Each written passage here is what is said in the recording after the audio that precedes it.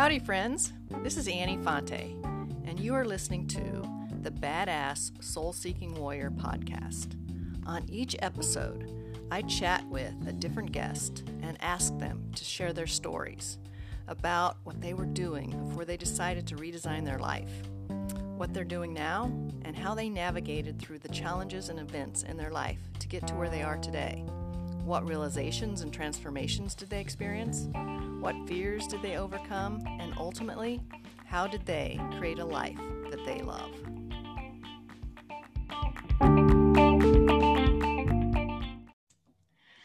Hello, everyone. I would like to introduce you to my guest today, Nate Peo. He has a degree in construction management from the University of Nebraska. He spent a lot of years in the construction business. He also has an MBA from Pepperdine University. And he's a self-described super connector and loves to bring people together in mutually successful ways. He's also, of course, a proud father, a loving husband, and a fitness enthusiast. And he started his All In podcast in March of this year. Thanks for carving out some time today, Nate, to join us. Thanks for having me on. Really looking forward to chatting with you. Well, I'm really looking forward to our conversation as well, because I would guess that most all of us and the folks that are listening at some point in their lives, if maybe not even currently going through this, where they feel a little bit stuck in a rut or in routine, or that they aren't living fully and with intention in their lives. I know you went through this. So can you take a few minutes to kind of walk us through the timeline of when you made a decision to start your podcast and start living with more intention and get out of your comfort zone a little bit and pursue some things that you've always wanted to do? Yeah. So I think that journey starts a while ago, a long time ago. I remember, in junior high and high school, thinking I had it all figured out, right? I was going to go to school, I was going to go to college, and then I had my career mapped out, and I was going to get this job out of college and then, work until retirement. It was all planned right in our head. And, things change. I think once you get in the real world, some of your ideas of what you want to do and pursue, you realize hey, this isn't, everything I wanted to do. Things change. You meet different people, you're influenced differently. And I ended up switching companies. And when I switched companies, I had gone from working probably 60, 70 hours a week, plus a lot of commute time, to more of a 40-hour work week with a lot shorter commute. And that's one of the decisions which led me to go out and pursue my MBA, as I had a bit more time on my hands. But I also started doing a lot more self-development, a lot of entrepreneurship books. And I discovered a book called Rich Dad Poor Dad and started talking about hey, if you really, really, really want to make a bunch of money in the world, you can't do it as an employee. You're going to need to go out and be an entrepreneur. And I think that book was a pivotal awakening point where I started having this entrepreneurship itch, and I wanted to do it badly. I wanted to chase, fame and fortune and do all these amazing good things. And I really didn't have the mindset or the experience at the time, because this was in my 20s. So I would go out and I would try different business ventures throughout my life. And I would always go out, think about starting one. Some, would start up and they'd be ongoing. Some were just quick ideas. And some actually, they were my source of income for a few years.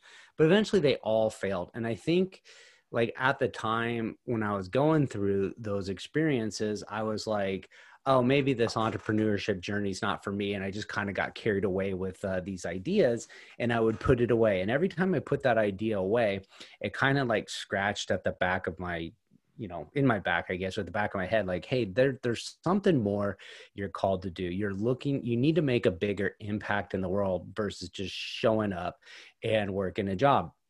So, fast forward a few years, I did start some businesses with limited success, but they all seem to have this consistent theme, which was square peg, round hole. I was trying to force an entrepreneurship opportunity into a calling and hope it all worked out. And what happened was I just had some Me Too businesses. I didn't have anything that was compelling. There was no competitive advantage. There was no compelling story. It was just kind of like, hey, here's another business that's just like every other business in the market. And they were just a grind, right? They just constant, going through the motions, never getting ahead. And they all eventually wound down.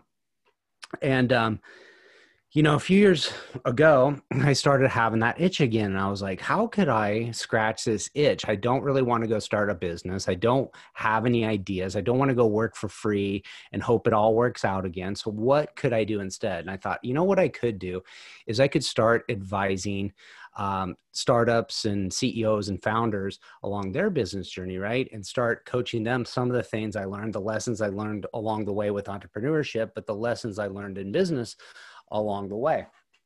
And so when I started that journey, it was kind of like, hey, I don't know anybody in this space. I don't know what makes a good company. I don't know what makes a bad company. I don't know who a good founder is, a bad founder is. Like, how do you figure that out if you don't know anybody? And I thought, well, here's what you do. If you know you want to have an interest in something, then you go where those people are, right? So if you have interest in a hobby, you go hang out where that hobby is. If you want to go get in shape, you go hang out at the gym. Like, you start putting yourself in positions to meet the people that are going to help you out along the journey. So I started going hanging out with incubators, startup incubators, which is like a place for startup businesses to work and collaborate on ideas between different businesses and have mentors and hopefully grow their idea into a starting business that can grow into something a little bit bigger. So that's why I started getting plugged in.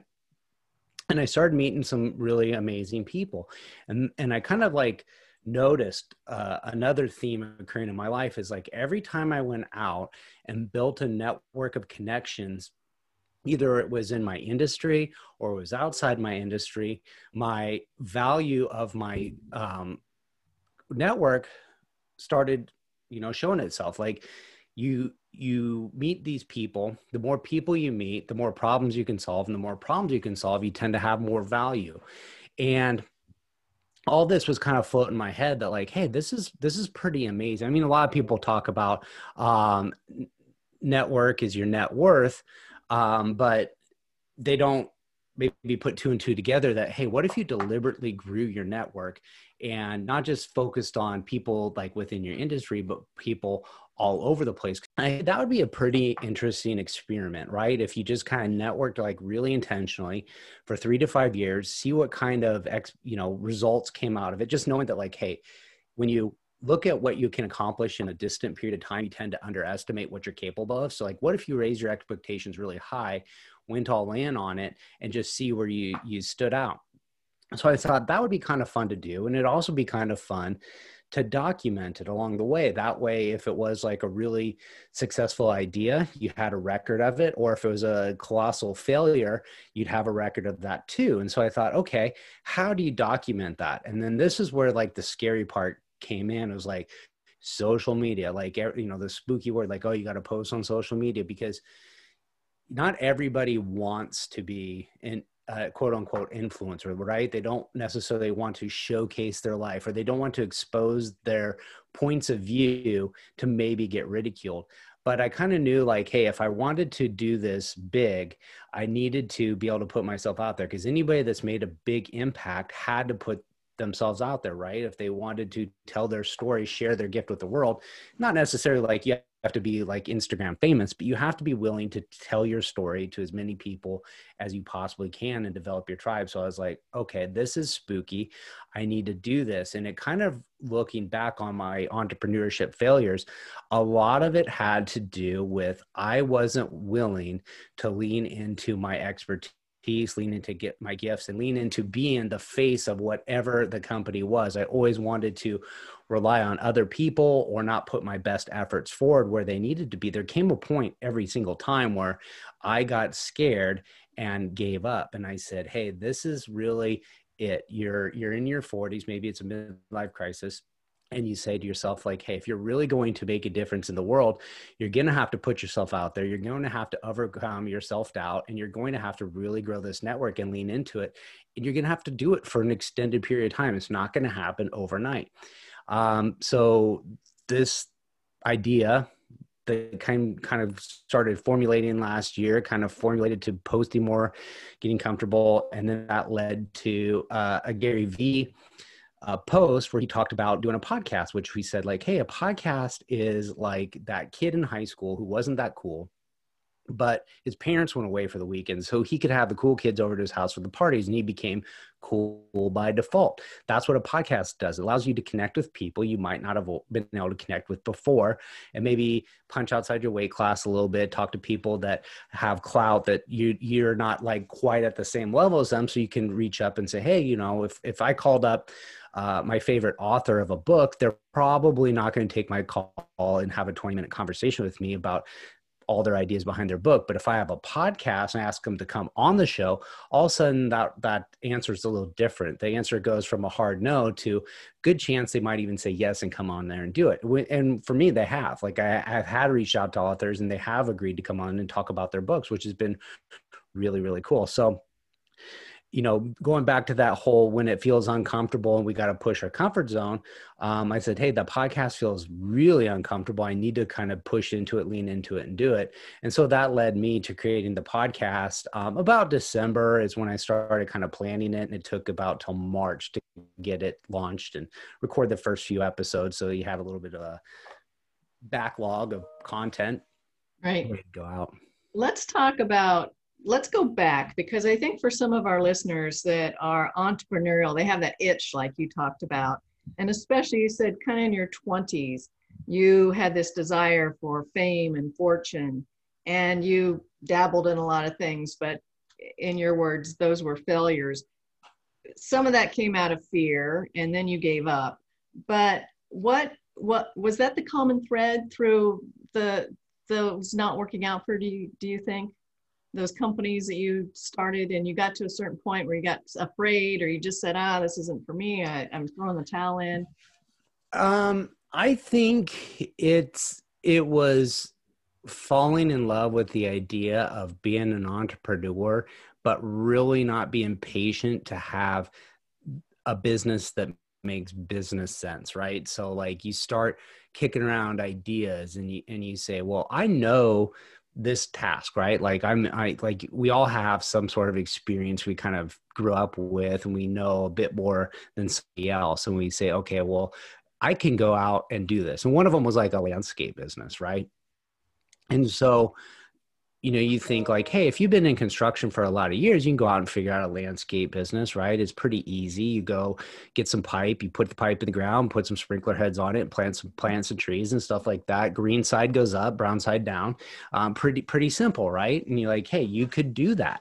Well, it turns out there's a lot more to it than that, right? Because when I started doing that, I was just like, hey, anybody that I can get to be my customer will be my customer, right?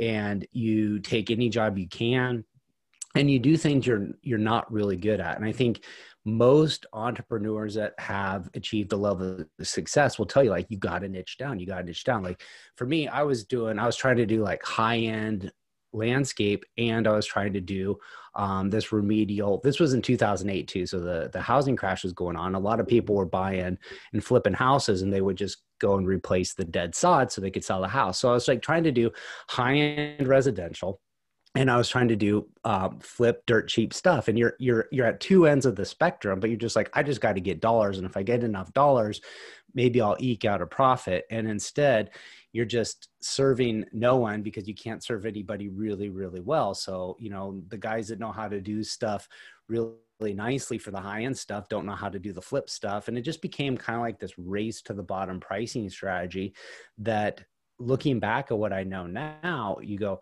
hey, I went about that all wrong. Like if I would have really had thought through it, I would have identified who the market is I wanted to serve, why I could serve that better than anybody else, and had a defining statement. And even during that period, I was doing my MBA, and we had to, for one of our classes, an entrepreneurship class, we had to kind of do a faux pitch contest. And everybody had like these, you know, brainstormed ideas that they were going to do. And I said, well, you know, I've got this landscape business, and I might as well just pitch that one, because, you know, I'm going to be doing this, right? And so I went up there and I said, hey, we're going to compete on the best customer service and quality of workmanship and schedule. And then the guys judging the pitch contest go, everybody's got custom good. Everybody says they got that. Everybody says they got the best. Everybody says they got the best prices. There's like nothing compelling. And I was kind of hard-headed. Like, I didn't want to hear that. I was like, oh, these guys don't know because they're not in the industry. They don't know what I know, which is like, I can just pound this out and make it work. And that goes back to square peg round hole, was just not being smart enough to step back and say, hey, look, when you try to serve everybody in your industry, like, you're not serving anybody. And most of the businesses that I started ended up in some form or fashion that way, where they were just not really niched down on who they served and how they served it. It didn't add value. It was just like, hey, I'm a Me Too company, right? I'm just another guy out here. If I talk to enough people, I'll sell enough stuff, but I'll never, ever get ahead. I'll just be a total grind. So that's some of the big lessons I've learned along the way, is like, hey, your call to action or your differentiator is so important to get that figured out. And once you can really figure it out to serve a really small niche, then you can expand out from that and start serving more people. Yeah, and I'm curious, I'm an entrepreneur and I love it. And I'm curious, with the conversations you've had with all the folks you've had on your All In podcast, some of them authors, some of them entrepreneurs, some of them very, very successful. I've looked back at some of the ones you've done. Where does, I agree, we have to decide what niche we're going to be in, and we have to have a kind of a clear plan about how we're going to pursue that. And where does passion for what you're doing marry with that plan, that also important plan, and getting really clear about who your consumer is and very clear about what differentiates you from everybody else in that space? Because for me, in our businesses, I know the one primary thing that I do, either individually or with business partners, the first criteria we have to meet is the service we offer or the product we offer has to help people. We're not doing this just for the almighty dollar. If we make a big enough contribution, money will come. So that's kind of how we lay out our determination if we're going to move forward with a product or a service. How about for yourself and for the folks that you've had these conversations with since you've started your podcast? How does that marry together? I think the ones that have the most amount of success and the most amount of fulfillment in what they do, they've discovered, like what you said, your passion is, right? And so their passion is helping people in a certain way. Like, everybody's helping someone in a certain way. And there's one gentleman that was on my podcast, and it was just recently released, and he was taking like old pocket watches, right, from like 100-year-old pocket watches, and he's refurbing them with they add some stuff to it so it can have some straps and become a regular watch. So these are unique, one-of-a-kind watches that you can't get anywhere else. So we were talking about, who he ideally serves. And he's like, I really work with people who want one-of-a-kind products that nobody else can get. They're the types of people that are collectors, that are, maybe they've like, hey, I remember my grandfather used to have this pocket watch, and maybe their family still passes it down to generation. But what do you do with the pocket watch? And they can take your pocket watch and convert it into a real watch, or like, if you knew what it was, they could find you one like it. And they're fulfilling this memory. And you can't get that if you're not down to your, like, if he's like, hey, I'm passionate about watches. Because when I first had him on the show, I was kind of like, like, how do you compete with the big brand watch companies, man? They're just, making these wherever and then slapping labels on them. Like, you can't compete. But then when I found out how niche down he got, and everybody's in that spot too, where they've niched down further and further and further, to the point of like, this is why they are so able to serve somebody identically. So you and me, we both have our own journey in life, right? And, Yes. and different experiences have brought us to where we're at. And so if you told me this, or if you told your audience a story and I told the exact same story word for word, I might not resonate with them, or you might not resonate with all those people because of how relatable we are to other people's journey in life. So if somebody has similar experiences to it and we make an impact on them, they go, hey, I've seen that there's a way to do something I didn't think was possible by somebody that very similar to me that did it. And if they can do it, I can do it. And so for me, the people that I've noticed that really, really marry passion with success has been, they've just really dove down so niche and developed a loyal like tribe of people that just love, rave, and follow them anywhere. And then once that tribe has become like rock solid, then they started kind of boom, boom, boom, expanding. And they weren't trying to like go out and say, hey, look at me, I'm a life coach today, I'm going to help anybody that comes my way. No, they're like, hey, like one of the examples was, my coach Heather, she started coaching this other lady that does sex education training, but then she niched it down to sex education training for Jewish parents teaching teenage daughters about it. So like it's broad, but then it gets so niche down to very specifically how do people that have that same background as her talk to their kids about sex education. And that's very relatable if you're that profile. And so like all of a sudden you're like really into it, and her practice starts growing because of it. And then it expands and expands, and it's able to reach more people. But if you just said, hey, I just coach sex education for teenagers, it's like, ooh, why your story over anybody else's? So it's all about really driving down home what your experience is related to what you talk about or what your product is you're putting out there. Yeah, and I think a lot of people seek to learn from or get counsel from folks who've actually been there, done that.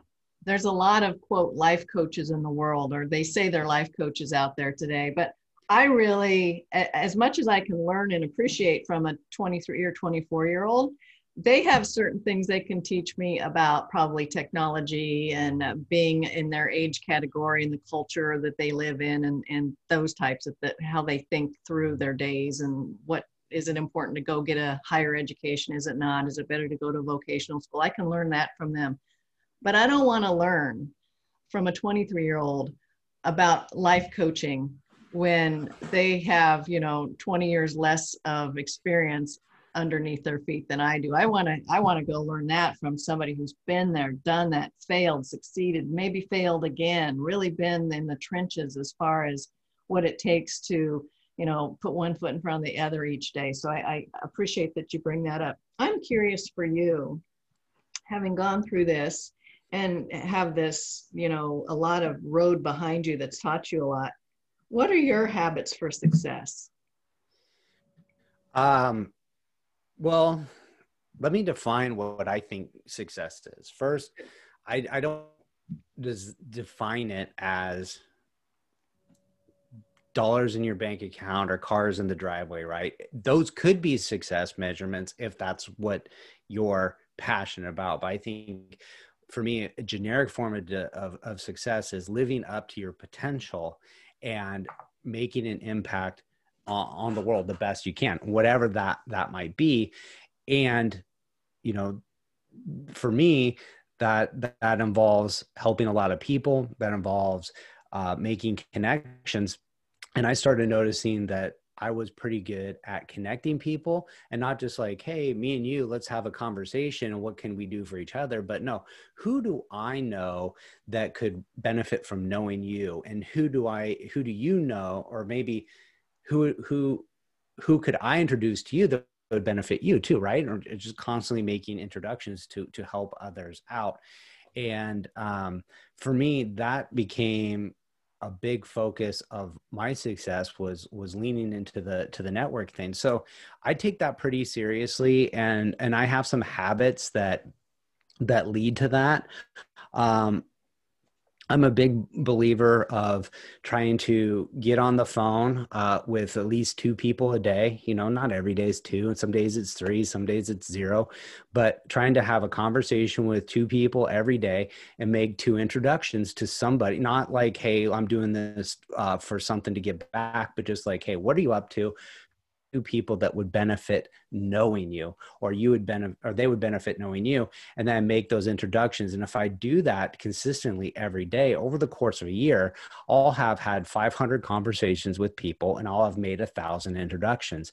And if I've made 1,000 introductions in 1 year, doesn't that like feel like it would start making a ripple effect difference? And I think it does. You might not ever see the ramifications of it, but when I go out there and I say, am I making a difference? And I don't know. And somebody calls me up that I haven't talked to in 4 months and says like, hey, I'm really inspired by what you've been doing. And because of what you did, I went out and chased a passion project of my own, and I learned a new skill, or I found a new job, or I did something I didn't think I was capable of doing, and I was able to accomplish it. And you're like, oh my God, that feels pretty good that I made a difference in somebody's life. And they attribute that to the message I share with people. So that inspires me to keep going. That's one of the things I do daily is try to keep those relationships going, try to make new ones, try to make sure the old ones stay warm, and just constantly try to bring people that are like-minded that can support each other together.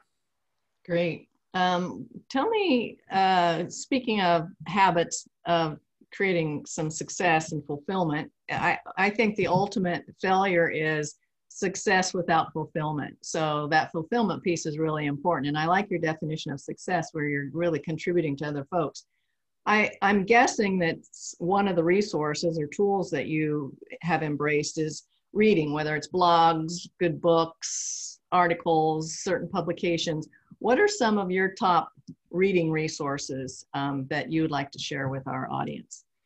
It's funny you bring that up, because I used to be a very avid reader. I read constantly, and I would read self-development books, and I would read fiction books, and I'd read nonfiction books and biographies, and I'd read, you know, the classics. I just loved reading. And then, I don't know, along came social media, smartphones, and over time that eroded where um like you'd have moments to check out and read a book, right? You might go, I'm gonna go read for 20 minutes or 30 minutes.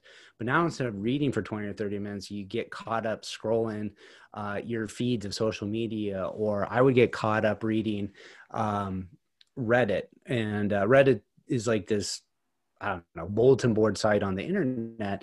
And it's got like everything possible. So like you could get sucked into the latest in the politics and just read it, whatever your heart's content about whatever your policies are, there's it. Or you could just even get like kind of wrapped up on random trivia. Like there's like a things I learned thread, and you just kind of like learn all these like random facts, and like you can get sucked into that for hours. And then all of a sudden I'm not reading anymore, and I'm not getting like an education outside of the internet, and I'm kind of limiting myself. And so over the last year, I've been more intentional of reading more. I'm trying to read at least 10 pages a day from a real book, not a fake, not a fake book, but like not a digital book, because even if I had it like a book on my phone, I would find myself switching from the app back to social media. And so this is, for me, has been a huge game changer with starting to read books and starting to get back into the habit of reading daily. And then instead of like you start off just like, hey, I want to read 10 pages, but sometimes you're reading 20 or 30. And so instead of like, hey, I read my 10 pages in the morning while I was drinking my coffee, but maybe later in the afternoon, instead of scrolling Facebook, I grab my book and I read another 10 pages. And when you start exposing yourself to ideas in the book, like I'm a big believer in the books, like they inspire you to other ideas, they inspire your creativity, and they inspire you to action upon things. So when you read these books, they influence your ideas, and your ideas start influencing the actions you take. And then the actions you take always lead to an outcome, whether it's a good outcome or a bad outcome. it's going to take you. So if you're changing the ideas in your mind, you're more likely going to start taking action in a positive direction, or something towards what you believe is fulfillment. And so when you sit there and go, I'm not fulfilled in what I'm doing, then you go, well, what am I doing that's not bringing me towards fulfillment? And then if you reverse engineer it, you go, oh crap, here's why I'm taking these steps that give me anxiety, or taking these steps that give me it's filling my head with stuff that's not productive. Like there's so much stuff you just take out of your life. Like, an example right now is if you go on the news feed, it's just like the world looks like it's in chaos, right? But you look out your window and it's calm, right? You can't tell any craziness is going on. And so it's on one hand, it's like, yes, the world is in a really weird place right now. But on the other hand, there's a calmness to it if you take the chaos out and you're in control over what you can control. And a lot of that worldly stuff out there, you can't do it. You can participate and you can try to make change in what you believe is positive change. But at the same time, a lot of it is just getting kind of caught up in the what do they call it? Like the mob mentality of just, chasing whatever everybody's fired up about. But you're not really doing anything productive with it. You're just kind of running with everybody else. And so if you can step back from that, feed your mind more positive stuff, more self-reflective stuff, you're going to find where you can find that fulfillment. So do you have a book that you're reading from right now? Your 10, 20 pages? The book I just started yesterday is a book called Profit First. It's been around for a little bit. It's pretty interesting take, because a lot of entrepreneurs find that they run out of money, right? And most businesses fail, right? Because they run out of money, regardless of what industry you're in. Like if you go back to every business I failed, like they ran out of money. Like it wasn't like it got frustrated. It just got to the frustrating point of like, hey, there's no money left and I don't want to do what it takes to go make this work with no money. Yep. And build it back up for nothing again. This one teaches you how to take the profit first, take paying yourself first, and then what's left you use to pay your expenses, and tries to get you to take another accurate look at what is necessary in your expenses. And it's kind of like a little bit of a take of Dave Ramsey's 5 envelopes theory, where you put your money where it's supposed to go, and you do some snowball effects. So I haven't gone through the book. I've only been like about 40 pages into it, but a lot of people had recommended it to me. It's a good mindset book for an entrepreneur to, especially if you're starting out, to get the right mindset of earning money and not just trying to go like, hey, when sales get to a certain point, then I'll make money. Like, no, you should be planning to make money from the beginning, because as long as you got cash flow, positive money in the bank, your business can operate. When you run out of money, doesn't matter how good your ideas are, or how fulfilling it is, or how many people you serve, you can't serve too well when you got no money. So that's a really good book that I think I'm learning a bunch from. But I've been reading a ton of stuff lately. Good for you. I'm a voracious reader. I always have a book with me. Even I have them in my truck. I have them at my desk. Everywhere I go, I always have. And I use the physical book, because I think you brought up a really good point. It's really easy to get sucked into Facebook and Instagram and whatever people do. Even audible books. I'm okay with that, especially when I'm traveling or commuting back and forth from my office. But as you said, it is also as easy just to go, oh, I'm just going to sneak over here because my little bell went off and somebody I know is going live on Instagram. So you get sucked into it really, really quickly. I think there's a lot of resources and there's a lot of information that's available through the internet to us. And I also think it's probably one of not necessarily the worst things that's ever happened to our society, but I think it hasn't helped us in a lot of ways. It's been positive in many ways, but there's been some negative effect to it. So I think your strategy of actually having to physically pick up a book and turn the pages and highlight them and make notes is a good one for sure. Let's revisit something we talked about earlier too, because all of us, we're human beings, right? We come into this world and we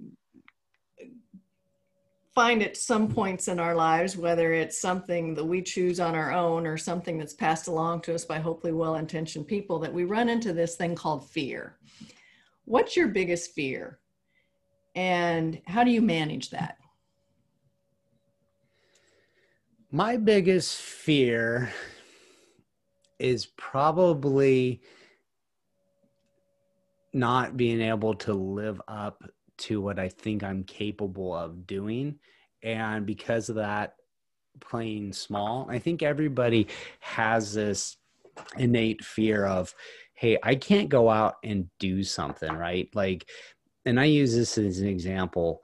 If you have a job and somebody's paying you a certain dollar value for your expertise and your skill, and you say, okay, that's great, I can collect this income, but could I go out and do it on my own? And we go, no, there's no way I could. There's no way I could. But when you think about it and you said, hey, if somebody thinks that this information is valuable enough to pay me this amount of money, wouldn't the world find at least equivalent of that same value, maybe more, because you can give that knowledge or that skill set to more people, right? And so we play small, or I play small, because I have fear of, like, what if I can't do it? What if it doesn't take off? The what ifs. And so because I have these what ifs, then I don't take action. And then when I don't take action, then I have fear that I'm playing safe and I'm playing small and that I'm not living up to my expectations. So then I need to think and play big again. And when I think and play big, I get scared. And then when I play small, I get scared. And so I'm in this constant fear zone of where do I fit in the world, and what's wrong with me? Why can't I just be content with being in the moment, or being where I'm at? And it reminds me of a movie, Moana, by Disney. And Moana is the young island girl that's supposed to become the queen.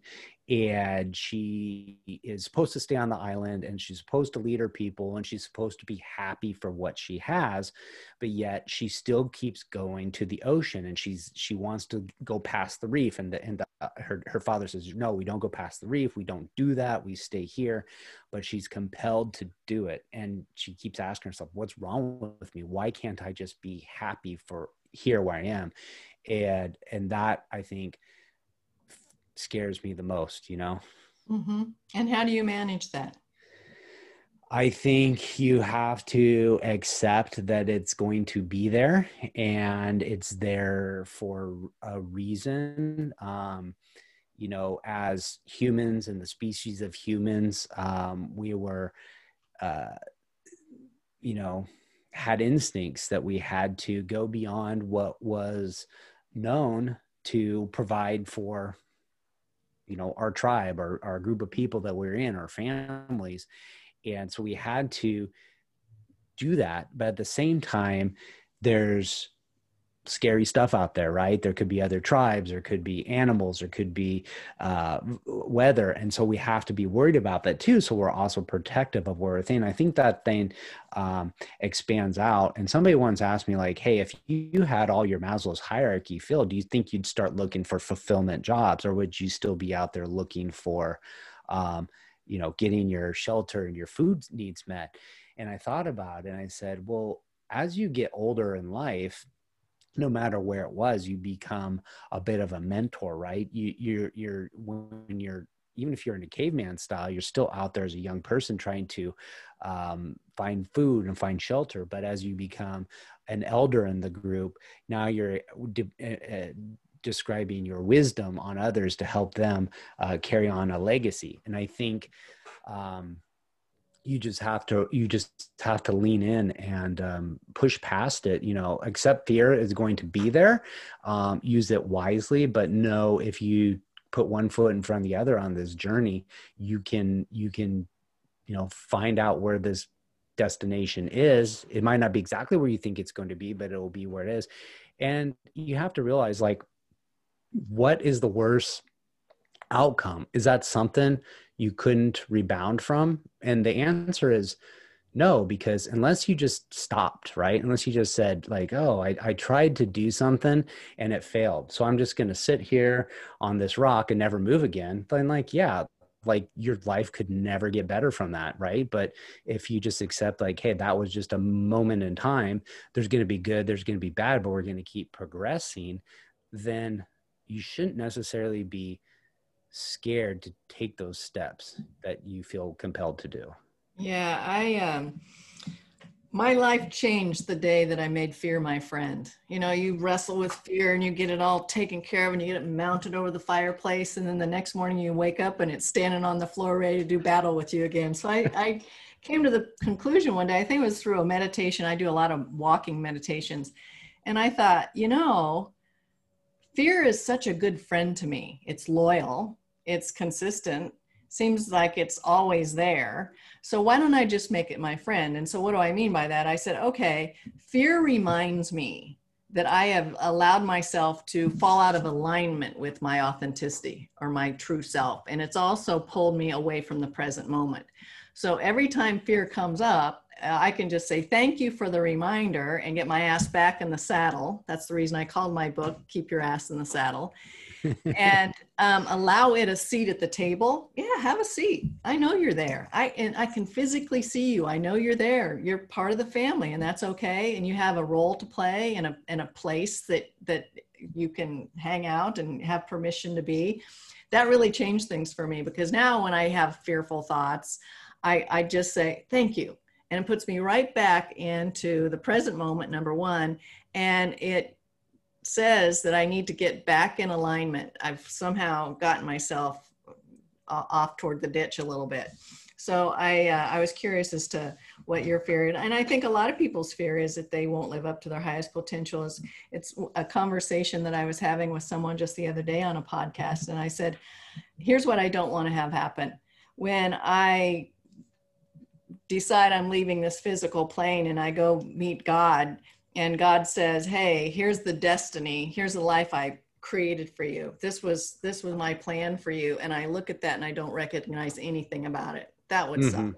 But Yep. if I look at it and kind of do fist pump, man, we nailed it. That's what I want. So, Yep. you know, and to letting go is also a big component of fear kind of being more mild in our life. I think sometimes we as humans want to control things so much, and we're not just willing to let go and let things be as they are and trust in that. So that certainly helped me a lot. But I appreciate you sharing your thoughts about fear with us today. Another question for you. Who or what's had the most influence in your life, and how has that shown up?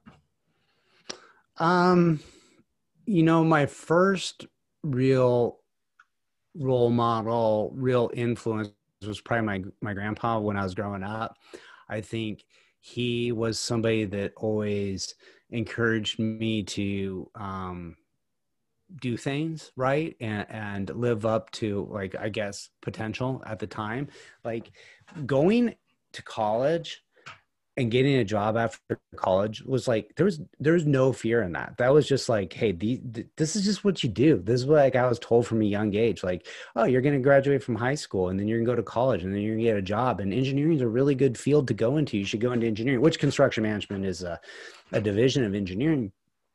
And it was just like, okay, like, sure. Like there was no hesitation of like, am I going to get into college or am I going to get a graduate? Like they were just kind of like, show up, get it done. Like if you show up every day and do it, you got it done. And getting a job was very much the same. Like my grandpa was like, yeah, there's good jobs in these fields. And so I just assumed I'd have a good job and I would always be employed. And that was always safe. So I think that was somebody that really encouraged me early on, that just believed in me. And because they believed in me, I had no doubt that they were going to have happen. And then as I've, moved on, I think, a lot of authors have had initial influence of changing my thoughts and changing my patterns. My wife's been a big supporter and a big believer in me, even though I do stuff all the time and kind of, do think without or react without thinking type activities. She's always kind of said, we'll get it figured out and don't worry if it doesn't work out. I got your back. I've done it before and I can do it again. So I know that there's a good support that, I always have a net if I fall. And then there's just been a ton of people recently through this journey that have encouraged me to do more, right? They've said like, hey, these are your gifts. They started identifying, like when you say like, hey, I want to go down this path, like, you know, when you say like, hey, I want to be a life coach, or I want to influence people's lives, and they start saying, hey, you got to be niche down. And here's where we see your gifts are. Your gift is in building relationships. Your gift is in encouraging and supporting others. Your gift is in inspiring others to live up to their potential. And you start realizing that you're making a difference. I think all those people added up starts kind of going, hey, maybe I am able to do this. And I used to think of it as like when I was part of a team that was really exciting and was really positive, really motivating. Like one of those teams were just like, hey, we kicked a bunch of butt, right? And we nailed these projects. It was so fun. It was so exciting. Like I just assumed that I was part of the team and along for the ride. And what I've learned is some of those times I was actually the one leading the charge. I just didn't realize it. And I just like set the pace for everybody else to perform at a higher level. And I think once I've started to realize that, not from my own observations, but other people saying like, hey, when you come in, there's a different level of energy that comes into the room. And when you add that energy to certain people, like I'm, there's a few people that if I go into a room with, we're like 1 + 1 = 3, right? We're like, this is like a huge dynamic, and I bring out the best in them. They bring out the best in me. And then we just light the room up because we're together. And, you know, it's not quite the same if one of us is missing. I think that's where I've started to find my gifts. I forget what your question was. I was kind of rambling on there for a bit. No, that's okay. We were talking about what or who has been the most influential in your life. So you answered it for sure. Speaking of all that, you, in addition to your the All In podcast, you have an academy that you teach online courses, and you do a lot of work and a lot of coaching for people as to how to really use LinkedIn as an effective connection tool, especially for business, B2B, and people who might be in the sales business, and they're always wondering what the mindset of the purchasing side is. So you offer those types of services through your, not only are you doing a podcast, but you also have created courses and you do a lot of coaching and counseling with folks. Why don't you talk a little bit about that? Yeah.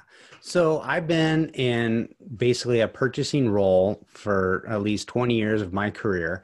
And I was one of those people that hated networking and didn't understand the value of building relationships. But I think as you move through your career, you realize it's less about like what you can physically do yourself, like enter data into a computer and you know, did you do it or not do it in 1 day or 2 days? And then you have an immediate result, right? As you grow in your career or you grow in your business, it becomes more about leadership and bringing a team of people that can solve problems and get these tasks done. And the more resources you have to bring in and solve these problems, the bigger the teams, the better the teams you can assemble, the better your value is. And I started looking at that as like, hey, who are these salespeople that I could bring into my network to help build what I was trying to do with the companies I worked for and supported? And the better relationships I had with them, the better overall we performed. The projects always did. It was always the better the relationship, the better the outcome was. And there was like two schools of thought kind of coming up through my industry. One is you relied on relationships to get shit done. And the other one was the other team's trying to get in your back pocket. They're trying to take advantage of you. They're trying to, make it rough for you. And the people that always had that attitude, they didn't tend to stick around that long. They tended to wash out. And so I started helping some of my favorite vendors. I like to call them frienders, which is the word friend plus vendor, is like, hey, we do really good together. Let me help you, coach you to make more connections, to do more business. Not like I did it intentionally, just like, hey, I want to see them succeed. So we just talk shop, be like, hey, you could do this, you could do that. And just kind of developed that these relationships became really powerful. And the more I offered them, the more I could rely on them to trust me. And like I felt like I was actually getting the bit more benefit out of the relationship than they were getting out of like, oh, they just like you because you're buying stuff from them. I'm like, no, I'm pretty sure we've developed a pretty strong rapport, because it's not just about the direct one-on-one relationship, but how we serve all their needs and values. And so I started kind of talking to some people about what I wanted to do. And they're like, hey, that is something that just doesn't exist on the market, right? It's a niche product. And I was like, it's crazy. Like, I can't go ask my vendors, like, you wanted me to coach you on sales. Like, I don't know anything about sales. And one of the guys that talked to me about it, he's like, nobody else is doing that. And when I was in B2B sales, if I could have gotten some insight from the person I was trying to sell from, you don't know how valuable that would have been to me to know what works and what doesn't. And so I started kind of reaching out and asking like, hey, if I talked about these things, would you find it valuable? And people did. And so I was like, hey, the more I thought about it, the more niche it became. And I was like, hey, it's starting to make sense. It's a way to find that fulfillment. It's a way to serve the people. It's niche. It's around my passions. It's combining passions with expertise, and it's starting to check all those boxes of what it really needs to be. And then again, it's fearful, right? Like, can I do this? Am I good enough to do this? And those doubts sit inside my head, and it's like, okay, we have to push the limit. We have to see if the doubts are holding you back or if it's really something else. And most of the time it's these doubts. And so that's what I started to do. And I love helping people out. I love it when I can go, hey, how can I make an introduction to this other company? How can we make a relationship there? And I can say, hey, thanks for the introduction. Like, the business turned out really great. And they've grown the salesperson's grown their business. The person that got introduced got their problem solved of some great products that they needed to get, around. And it's like, hey, I love that feeling. Like, that is fulfillment to me, rather than just checking the box for the next promotion, the next raise, whatever that might be. So that's kind of what it really is taking, showing B2B salespeople how to prospect. Nobody likes doing the cold call. So we say, hey, the cold call's dead. Let me show you how to warm up a relationship using LinkedIn. Find the people you want to get connected to. Let me show you a way to become familiarized with them, and they're familiar with you before you have a reach out. And then when you do have a final communication, it's not cold, that you know who each other are, and you've developed a level of expertise and knowledge and trust, so that when you go into that conversation and you talk about the products you're offering, it's not just like, hey, look at how great my products and my company is, but you're talking about, hey, here's some real value that I can do to support what your needs are. And that relationship is built on trust. And once that relationship's built on trust, it's hard to break that, because people don't want to hire an unknown outcome. They want to know that they're getting served appropriately. And if you can show that you're the best known outcome, chances are you're not going to lose that account. Yeah, that's all good stuff. And I'll make sure to put the links to your website and all of your social media in the show notes here for folks. But before we wrap up, what can we expect next from you, Nate? What's up next? What's up next?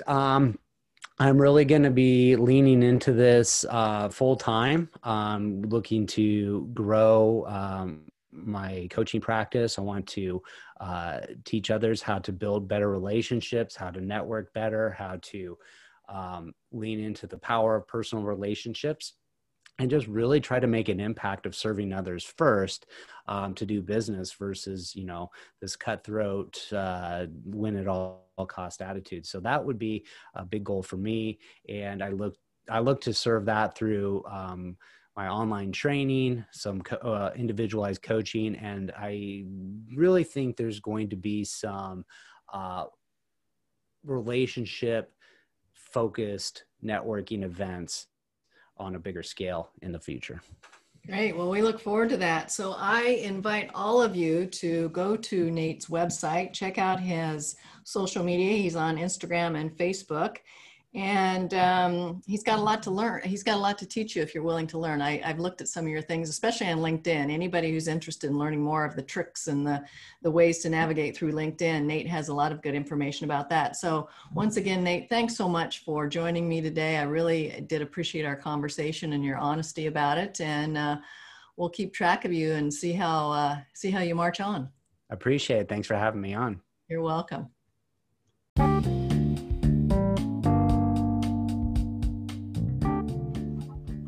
That's a wrap on this episode of the Badass Soul Seeking Warrior podcast, where we focus on creating a life that we love. And until we meet again, stay true and be you.